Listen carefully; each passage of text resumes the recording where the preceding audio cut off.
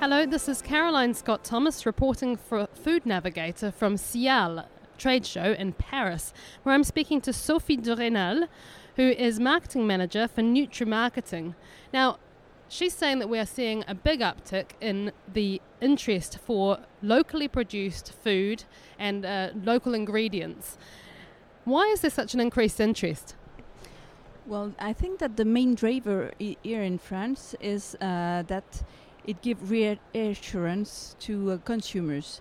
Consumers are really fear of a lot of things these days because of the crisis, and they have fear of their purchasing power, their employment as well, and they are getting back to basic. So how are producers and manufacturers communicating these local attributes of their foods? Well, different strategy. You can say just made in France, or ingredient from France, or ingredient for a really local thing, or you can even add the face of one producer of the main ingredients in your product. There is really a different kind of way to mention that your product is locally produced. And are you seeing some of those trends in some parts of Europe and some of those trends in other parts of Europe, or is this Europe-wide?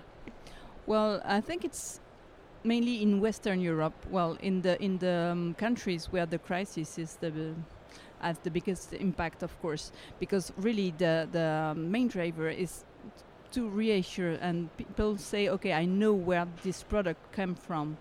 So it's a fear of the unknown things that bring mainly these trends in Europe.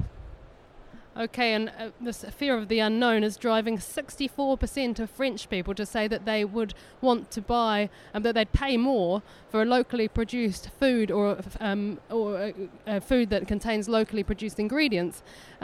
Is that really the case? Are they really telling us the truth? Well, we have to take care because sometimes people don't do what they say. Of course, it's really easy to say, I will rather this or those, but it's really a big trend these days in Europe, and I think it will go on because as the unemployment is getting bigger, and then people want to save everybody's job in their country, so it's now one of the main drivers of that trend. Okay, thank you so much for joining me today. This is Caroline Scott Thomas for Food Navigator.